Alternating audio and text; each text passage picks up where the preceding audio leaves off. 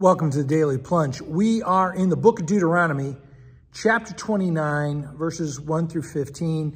As Moses is delivering the terms of the covenant, he says, this is the deal that God is striking with them. And what's the basis for the deal, right? Moses says, he summons all of them. He says, your eyes have seen, you've been an eyewitness to what the Lord has done. What he did to Pharaoh, this great and powerful ruler and empire, to all his officials, what he did to the whole land.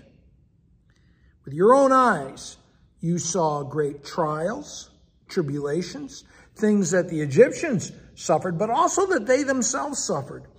You've seen signs and you've seen great wonders. But then comes verse 4.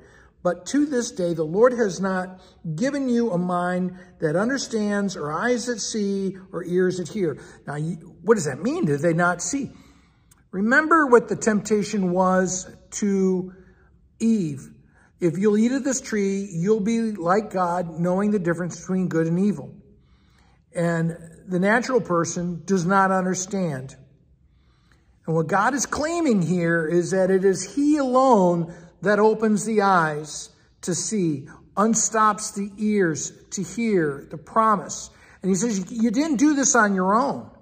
I'm the one who is delivering this to you so that you can see and hear and understand. Because clearly, that's what's happening throughout the book, right?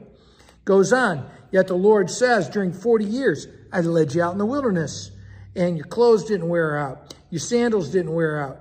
You had bread to eat. You had something to eat, even though you didn't have bread or wine. And I didn't give you wine so that you might know that I'm the Lord your God. Maybe that's something to do with the fact that if they were half in the tank all the time, drunk, they wouldn't recognize what God was doing. And then he says, when you reached this place, Sihon and Og, these two great giant kings came out against you. And we took their land because the Lord went with us, right?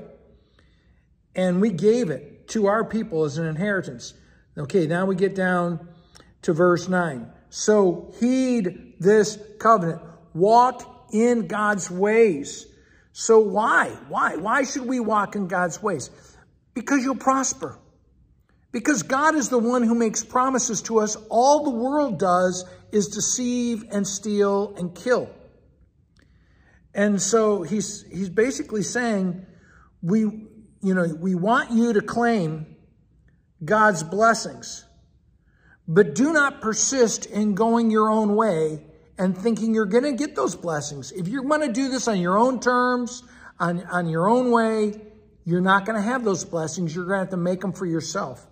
So he goes on, all of you from top to bottom, stand before the Lord today, making this covenant. Verse 13, to confirm with you as his people, to confirm you this day as his people. You are his people. He is your God. And that is the promise that God is making. I promise to fulfill the promise I made to Abraham, Isaac, and Jacob. It's a covenant.